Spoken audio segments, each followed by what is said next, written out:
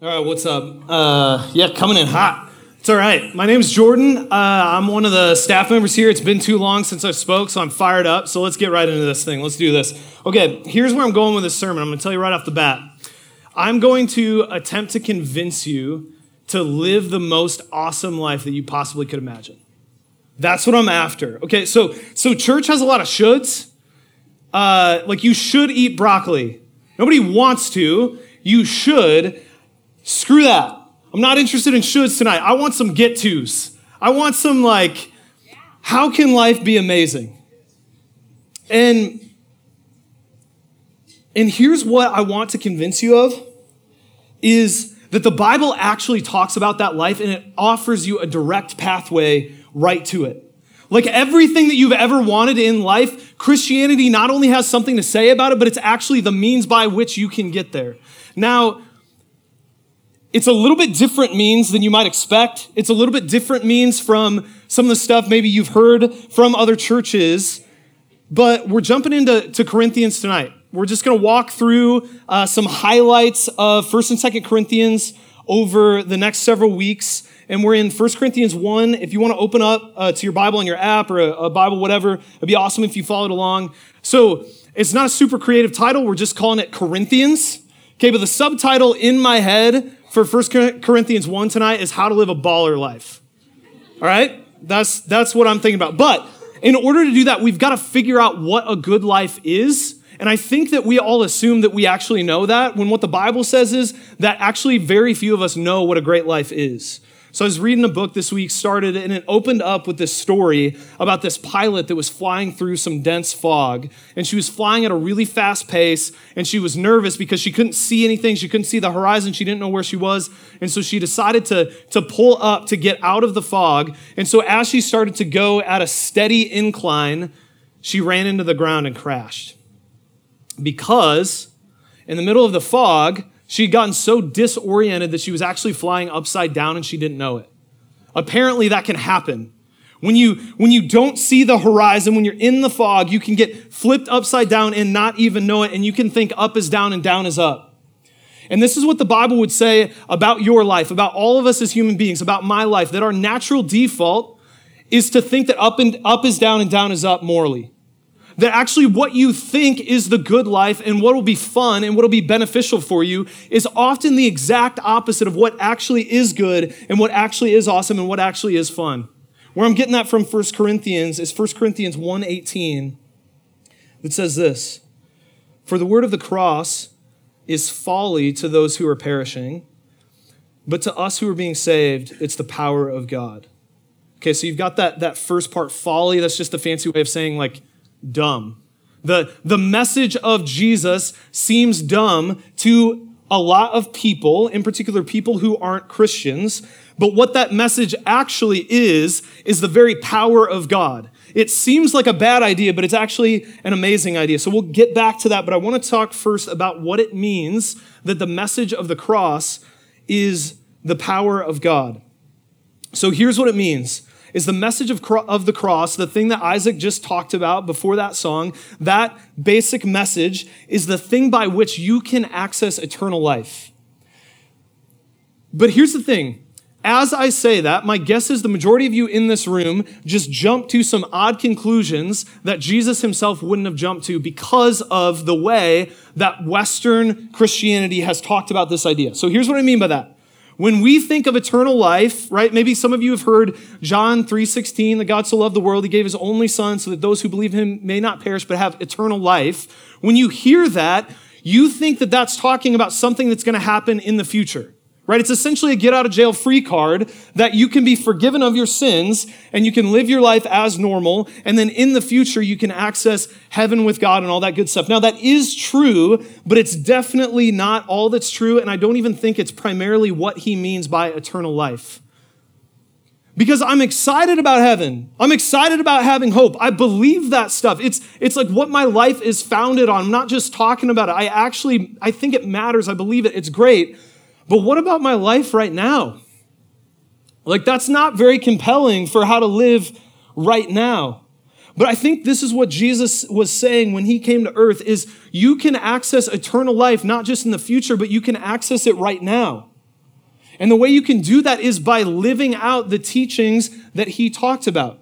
In other words, Jesus is God himself who knows what's good for you. Like, he's the engineer that created the complex machine that is the human soul, and he knows how to run the thing. And he showed up and he said, hey, the lives that you guys are living suck.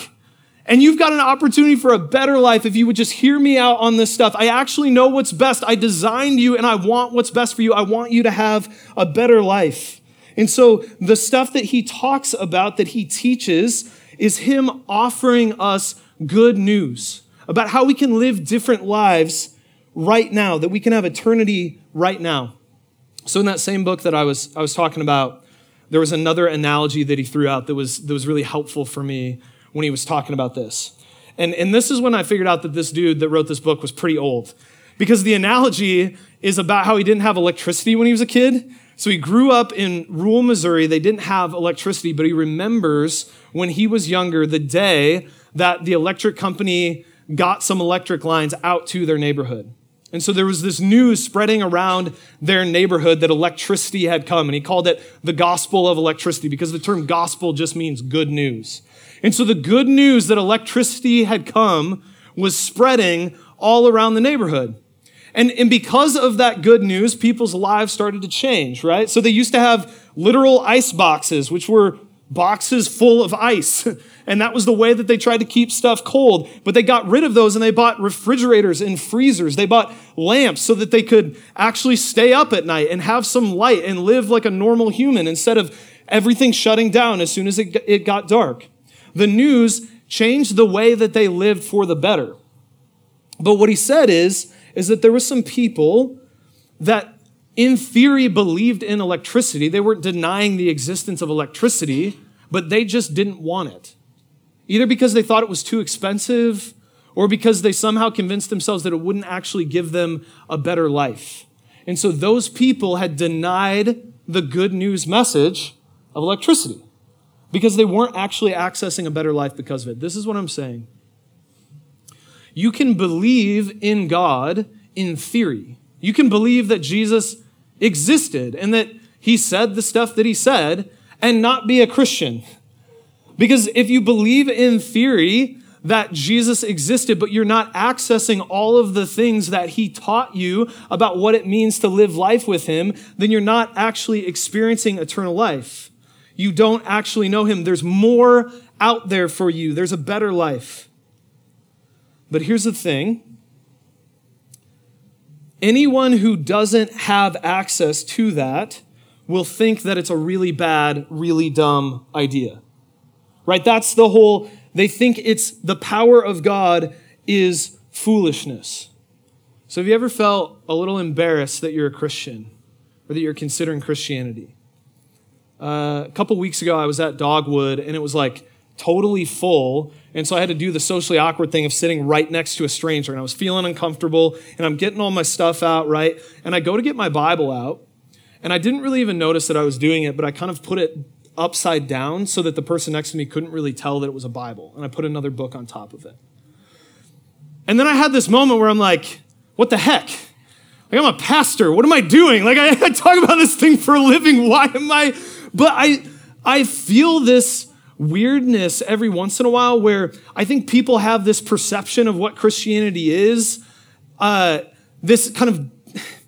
this mean, bigoted, restricted thing that I don't actually believe about Christianity, and I'm afraid that they're going to associate me with that and that they're going to think that I'm an idiot because of that. And so this is what I'm saying. If you claim Christ, people that don't know Christ will think that it's foolish. Either they will think it's intellectually stupid or they will think it's foolish in the sense of why would anyone live their life like that? Why would anyone give up sin, the stuff that you could live for, in order to follow Jesus? But the reason why they will think that is because they haven't experienced what it's like to live with electricity. They're still living in the dark and they don't know how good the light is. Now, hear me on this. I don't mean that as kind of an exclusive statement. So if you're not a Christian and you're here, by the way, it's awesome you're here and you have access to all of this. It's not like an insider thing. You have access to this too. There's just people that haven't realized how good this life is. And the reason they think that it's dumb is because they don't know how awesome the teachings of Jesus are. And I want to show them how good it is to follow Jesus with the way that I live. I do not want to be a crabby, upset Christian that hates my life. I want to act like this is actually good news. I want to believe that it's actually good news. I want my life to be better because I know Jesus. I don't want to just have some theoretical connection with Jesus that doesn't actually change who I am. What's the use of that? I want this to be real in my life, and I want people to see it. So this is what I'm saying. There's two basic ways that you can live. Two basic claims about what the good life is and what would be a good life for you to live and what would be fun. The first one is what the Bible calls the wisdom of the world. And this is what our culture is telling you. This is what your professors will tell you as you go to class. This is what your friends are going to think when they think it's weird that you're a Christian. That's the wisdom of the world. But there's a second way, there's a second path, and it's the wisdom or the lifestyle of Jesus. Now, here's the thing, is the wisdom of the world can seem awesome and fun, but it actually is awful. And the wisdom of Jesus at times can seem restrictive and difficult, but actually is amazing. And so this is what I want to do for the rest of the time. I want to look at those two things, and I want to compare and contrast them, and I want to show you why the way of Jesus is better than the wisdom of the world. But first, let me give you just a little bit of background on the book of Corinthians, because we're going to be in these couple books for a while, and I want you to know like the basic information. So Corinth is a port city. It's a beautiful city. I've actually got to walk through Corinth. It's a modern day metropolis, and it was a metropolis back then. It was a really big city because it was a port city. And so because it was a port city, a bunch of people traveled to it. It was a really popular destination for people to go and start up businesses and stuff like that. It was where people went to make money and have a career. It was a really diverse city. People from all over the place traveled to Corinth to do business and to purchase things and to head out to their next destination. It wasn't that far from Athens. And so it's this really big, diverse city with a lot going on in it. Not that different from Minneapolis. Here's the other thing about Corinth. It was wild. Okay, the modern day equivalent of Corinth is like Las Vegas. And there actually used to be an ancient expression where they would drop the name Corinthian, and it was like the same thing as saying what happens in Vegas stays in Vegas. Like the Corinthians were nuts. And they were known for that. Like it was the city that you went to pursue kind of a sinful, crazy life. That's what the Corinthians were known for. And this church, Paul, the guy that wrote this letter, started this church, and it's not a very old church. It's like about 5 years old. So the people that Paul is talking to, okay, these aren't like the homeschool co-op kids.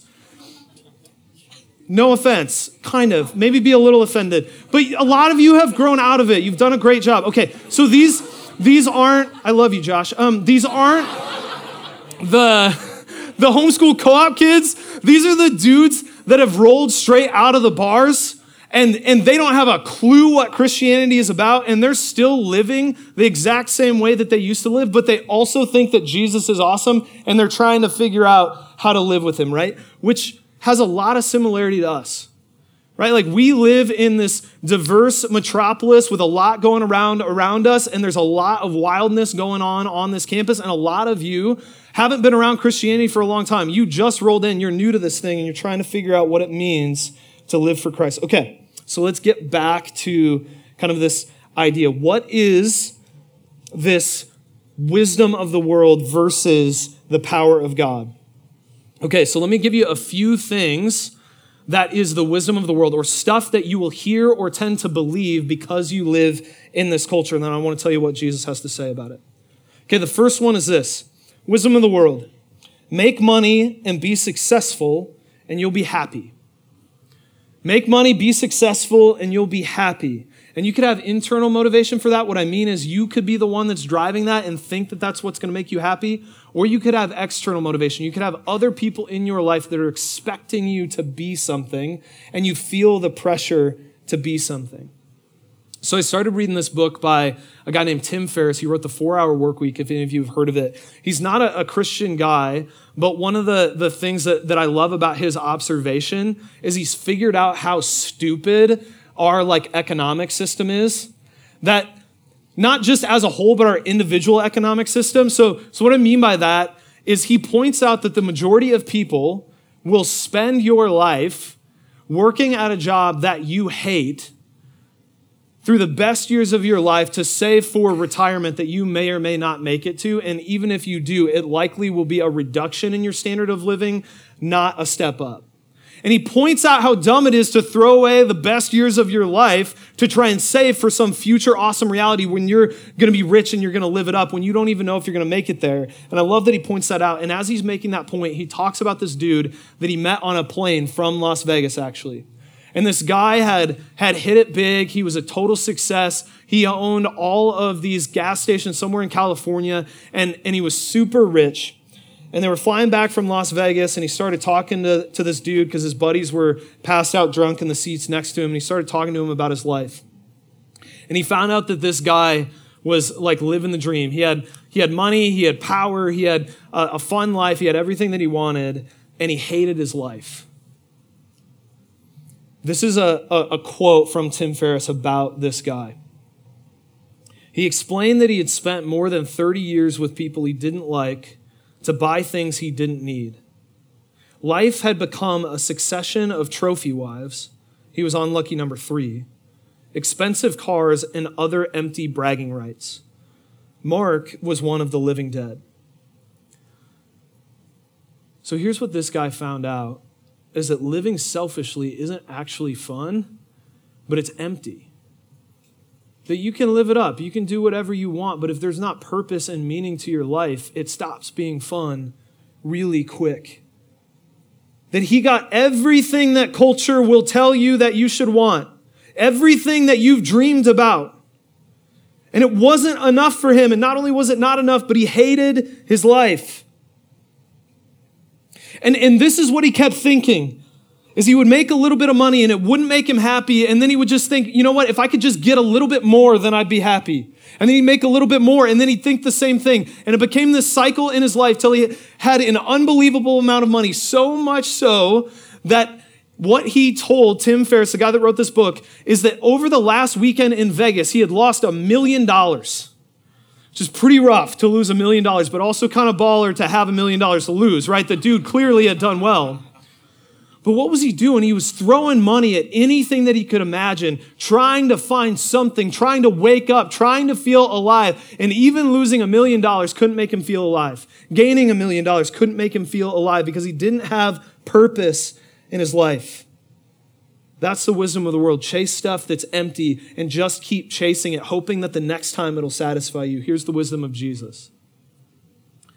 Jesus talked to this guy called the rich young ruler. And so here was the context of this guy. Think about those statements. So he was a young guy that was uber successful. So he was doing well in life. He was rich. He had pretty much everything that he wanted. He was a ruler, so he had power and he had influence. And what you find out about this guy is he was actually really good too. Usually people that have that stuff, they're not always good people as well, but this guy was actually a really good person. So he had everything, but he comes out looking for Jesus. Why? Because even though he had everything, there was still something missing in his life. And he was trying to find the answer. And so he goes to Jesus and he says, hey, what am I missing? Can you help me out? In Mark 10:21, this is what Jesus said.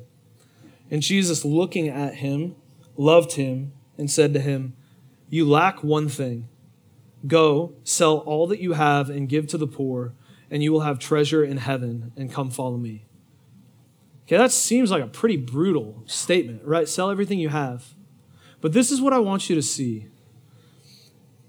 Jesus was offering him something better than what he had in money. Jesus was saying, hey, if living for money isn't satisfying you, why don't you live for something that matters instead of living for yourself?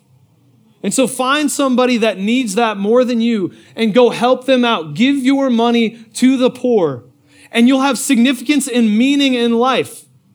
You'll start to live the selfless life that I created you to live. And hey, if you're worried about all that money that you're going to lose, don't worry. You'll be with me in heaven forever, where you'll have treasure beyond anything that you could imagine that will dwarf anything that you had in this life, and you'll have me. Do you see what Jesus is saying? He's saying you can have both. You can have meaning now, and you can have riches in eternity forever. And he offers this guy that life, and it was good news about how this dude could live, and he completely misses it because all he can focus on is what he has to give up. And he hears good news as bad news because he misses what Jesus is offering him.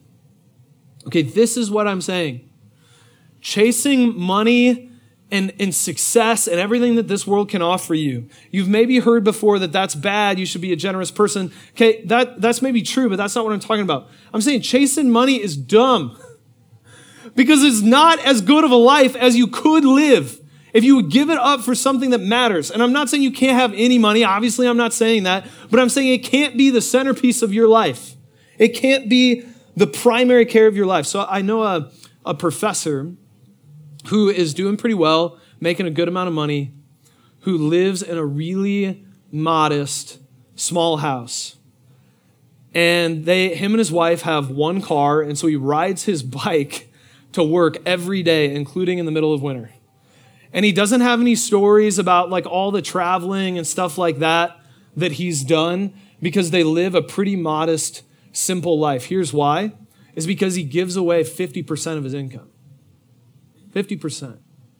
And you know what? He's one of the happiest, most content people that I know. He's experienced the life of generosity and he never goes back because he's found a better life. Okay, number 2, wisdom of the world. Here's what else you'll hear. Trust your instincts about what's best for you. Trust your instincts about what's best for you. So this is the idea that you have within yourself the ability to make good moral decisions that will benefit your life. Or another way to put that is that nobody knows better than you what is best for you. So when I was thinking about this, I thought about a story because I am a teller of stories. That's who I am. So I forget if I've told this one here or not. But I had a buddy named Jace who was my roommate in college. And Jace was a ridiculous human being in all of the best senses of the word. Like, you just never knew what that dude was going to do, and it made life interesting, right? And just for a little context, I had 2 other roommates, and I was, like, by a good amount, the smallest one in the room.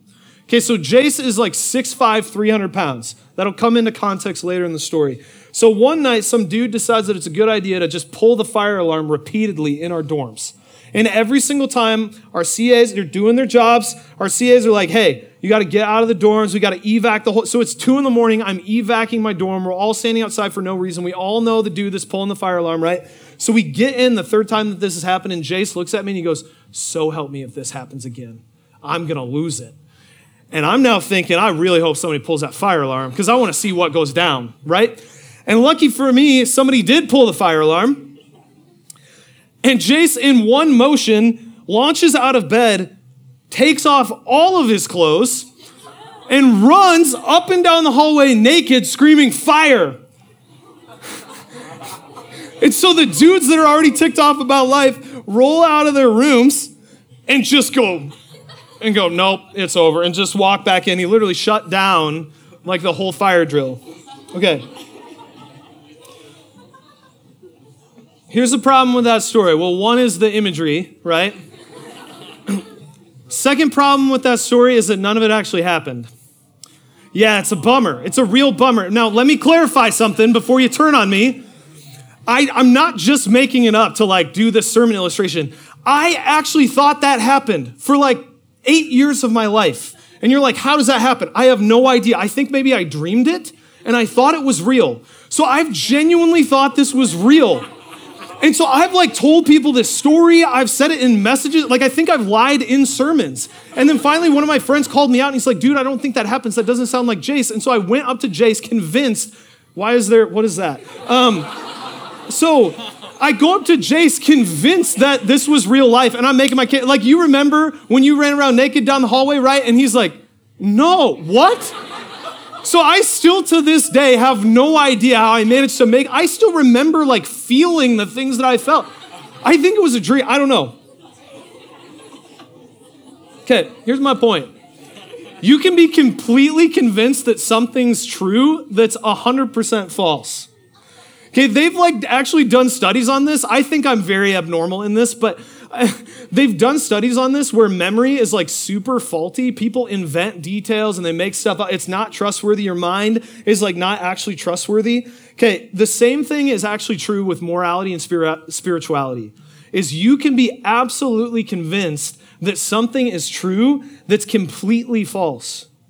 And so what that means is you can be absolutely convinced that something is good and right and true. And the only way to think about it, but actually the direct opposite thing is true.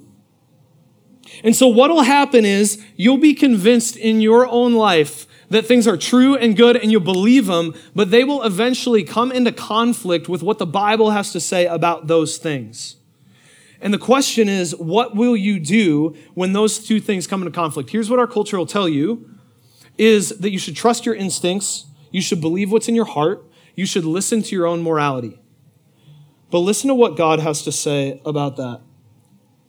So the context for this 1 Corinthians verse is Isaiah 29. And he actually quotes Isaiah 29, and then the context a little bit further down, Isaiah 29:16 says this, "Shall the potter be regarded as the clay, that the thing made should say of its maker, he did not make me, or the thing formed say of him who formed it, he has no understanding." Let that last line sink in. Or the thing formed say of him who formed it, he has no understanding. This is what this is saying, is that you are a work of art and God is the artist. God formed you. You're his. He made you. And he knows what's best for you. And when you come into conflict with what he says is good about the world, and you tend to trust yourself and question him, you're looking at the one who made you and saying, yeah, God, you just don't really get it.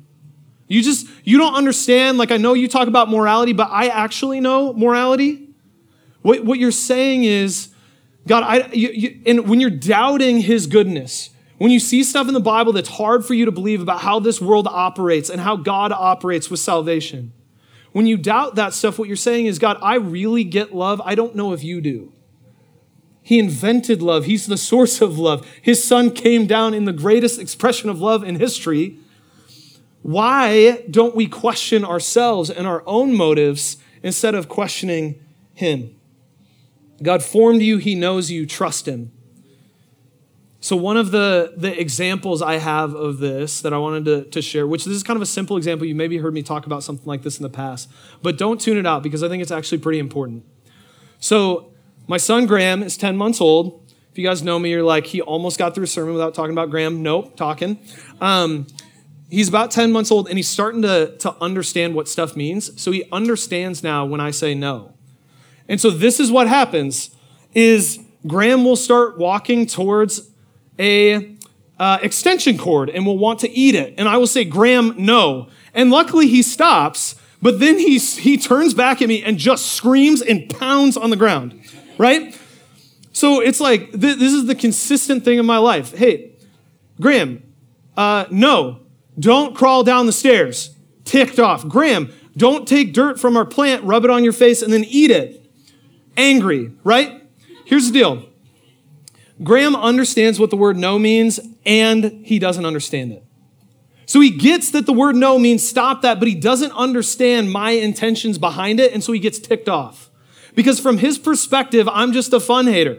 I'm just not letting him do something that's good for him, and he doesn't understand that when I tell him no, it's because I want what's good for him. It's not that I don't love him. It's actually because of my love. He just doesn't have the perspective for that.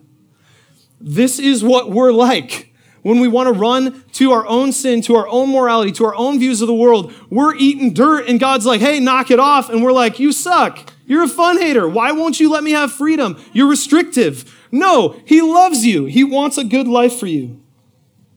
Third perspective. Third piece of wisdom from the world.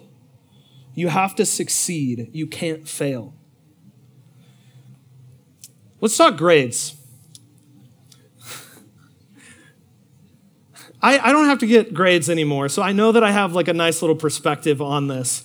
You guys are hilarious with how much you freak out about grades. I mean, I love you. And I've been there, okay? I freaked out about grades too, but you guys like lose your minds. You get this like crazy look in your eyes. And it's not, okay, why? Why are you freaking out about grades? Some of you will sacrifice 4 years of your life and you'll essentially hate it for 4 or 5 victory lap years of your life, right? You'll sacrifice your friendships. You'll sacrifice your relationships. You'll sacrifice your family. You'll live in a constant state of stress and anxiety. You will push your emotional, spiritual, and physical health to the brink. For what? Some lines on a piece of paper. Like you right now have a vertical line with 2 of these little loops. It's called a B. And you want one of these lines, 2 of these lines to the side, and 1 through the middle. Why? Well, because I've always had a good GPA and I got to keep up my GPA. Why? Well, because, I'm here and I got to work hard for my career. My parents pay for me to be here and it's important. Oh, yeah, it's totally important. You should work hard. You should honor Jesus in your studies. You should do all that stuff. But why do you have to get a good grade? Well, because I've always gotten a good grade. Why? Because I have to get a job. Yeah, you know that employers don't actually care about your GPA. Like maybe one will ask you about your GPA. If you've got good interviewing skills, it is not going to matter. That thing you've worked for your whole life will not matter. Why? It's just marks on a piece of paper, but it means something more to you. Here's what it means. It means that you're worth something. Right? You might as well wear a name tag that says Jordan, and then behind it says A, which means I'm a success, I'm valuable, I'm important. Or Jordan, C, I kind of suck, I'm a little ashamed, I don't like who I am. It's an identity statement because we're looking for something that signifies that we're successful, that we're worth something. But what if the way to be successful in life isn't to fight for everything you've got for success, but actually to embrace weakness? Listen to this, 1 Corinthians 1:26. For consider your calling, brothers. Not many of you were wise according to worldly standards. Not many were powerful. Not many were of noble birth. But God chose what is foolish in the world to shame the wise. God chose what is weak in the world to shame the strong. Okay, we'll get to that choosing of the weak to shame the strong. But did you notice how that started? Paul's like a little rough here. This is what he says to the Corinthians. Hey, you guys aren't very wise. You're not very powerful. You're not of noble birth. Like he's kind of like, you guys are just sort of average. All right, so let's talk. Just trust me. I love you. Your mom said you're special. You're not. Like just statistically, even if you're really good at what you do, there's other people that are better at it. You're probably more special than I am. You're probably like higher on the curve, but still in general, you're still like in this category of average. You grew up hearing that you could do whatever you want in life. You can't. I grew up thinking that I was going to be a professional baseball player. But then I figured out that I can't really catch a pop fly and I run like a turtle. It's just not going to happen, right?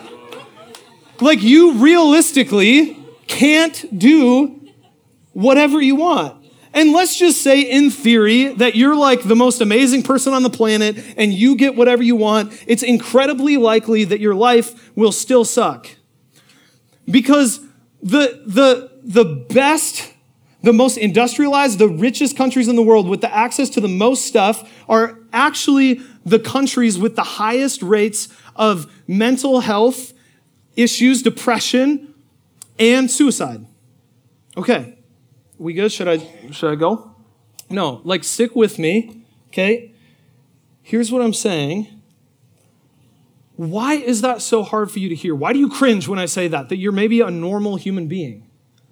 It's because for your entire life, you have thought that in order to be something in this world, that in order to matter to someone, in order to validate your existence as a human being, that you had to succeed, that you had to be impressive, that you had to be better. The reason why that's so hard for us is because all of us are deeply insecure. We don't know what we're actually worth, and we're constantly comparing ourselves to other people. Right? Or maybe you're proud And that's insecurity too, because you've got to have other people prop you up to demonstrate that you're actually as good as you're saying you are. And so here's the solution from the world. Here's what they will say will solve your problem, is that you got to succeed, you got to prove yourself, you got to get yourself some compliments, you got to get other people to sort of prop you up and tell you you're amazing. But the problem with that is that you'll always have the question in the back of your mind, am I good enough? Is it actually enough? Do people actually love me? And in fact, that strategy will probably make the problem worse because you've got this little ego monster in your soul and all you're doing with all those compliments is feeding it. And it's just going to get bigger and hungrier. And it's going to be a relentless cycle. Here's the wisdom of Jesus. Embrace your weakness and God will make you strong. Listen to this, verse 28. God chose what is low and despised in the world, even things that are not, to bring to nothing things that are. God intentionally chose weak people because he loves people, regardless of how well they've performed, and he wants to be strong through them. And you trying to be strong actually can become a barrier to your relationship with God. Here's what I want you to hear from me. You can fail. You really can. In fact, all of us have spiritually failed. We haven't been what we were supposed to be. And so here's what that means is that every single one of us in this room, including myself, is a failure. Let that sit for a second, but again, stick with me. The day that I owned that was one of the best days of my life. Here's why. It's because I had spent my life terrified of failing. Thinking that if I failed, no one would love me, no one would care about me, I would have no status and no importance in the world. And so I spent my whole life running and chasing success, and it was killing me, and it was exhausting. And the day that I just admitted, man, I'm a normal, imperfect human being. I've failed at some stuff. Here's what I found out, is that Jesus still loves me. And in fact, the people in my life still love me, and that my life didn't suddenly crumble because I had messed something up, because it wasn't about how I could perform the whole time. It was about who I am. And who I am is a child of God. I'm made in his image. He loves me. He delights in me. And that matters. And that's my primary identity, not that I can succeed. Let me end on this. Back to the start of the chapter, 1 Corinthians chapter 1, verse 2. To the church of God that's in Corinth, to those sanctified in Christ Jesus, called to be saints. Did you catch what Paul just called them? He called them saints. The Corinthian church was so screwed up. There was a dude in the church that was sleeping with his mother-in-law. There's people getting hammed on communion wine. Like actually, the people in the front line were drinking all of the wine and getting drunk, and the people in the back of the line didn't get any of it. These people were messed up. So if you saw the church of Corinth, the thing that you would say about them is, man, they're screwed up. They're sinners. The thing that they were probably saying about them in their conscience and in guilt was, man, I'm screwed up. I'm a sinner. And this is what God, the God of the universe, says about them. You are a saint. What do you think of when you think saint? Maybe something weird and pseudo-spiritual, maybe just like a really good person like Mother Teresa or something like that. Either way, you think about a person who's set apart in their goodness. God says that's you. Who are the people in your life that are calling out sinner over your life? Maybe it's your family who hates that you're a Christian and their version of sin is Christianity. Or maybe it's judgmental religious Christians who are kind of pushing you out of the group. Or maybe it's yourself. You feel guilt, you feel shame, you feel discouragement, you feel frustration about how you're living. This is what God calls out over you, saint. That's the wisdom of God, is even though you're screwed up, he treats you like you're perfect because of Christ. So the wisdom of God, a foolish message that takes weak people and makes them strong in Christ. That's the best stinking life you ever could live. Trusting him and following him is the best life you ever could live. Let me pray.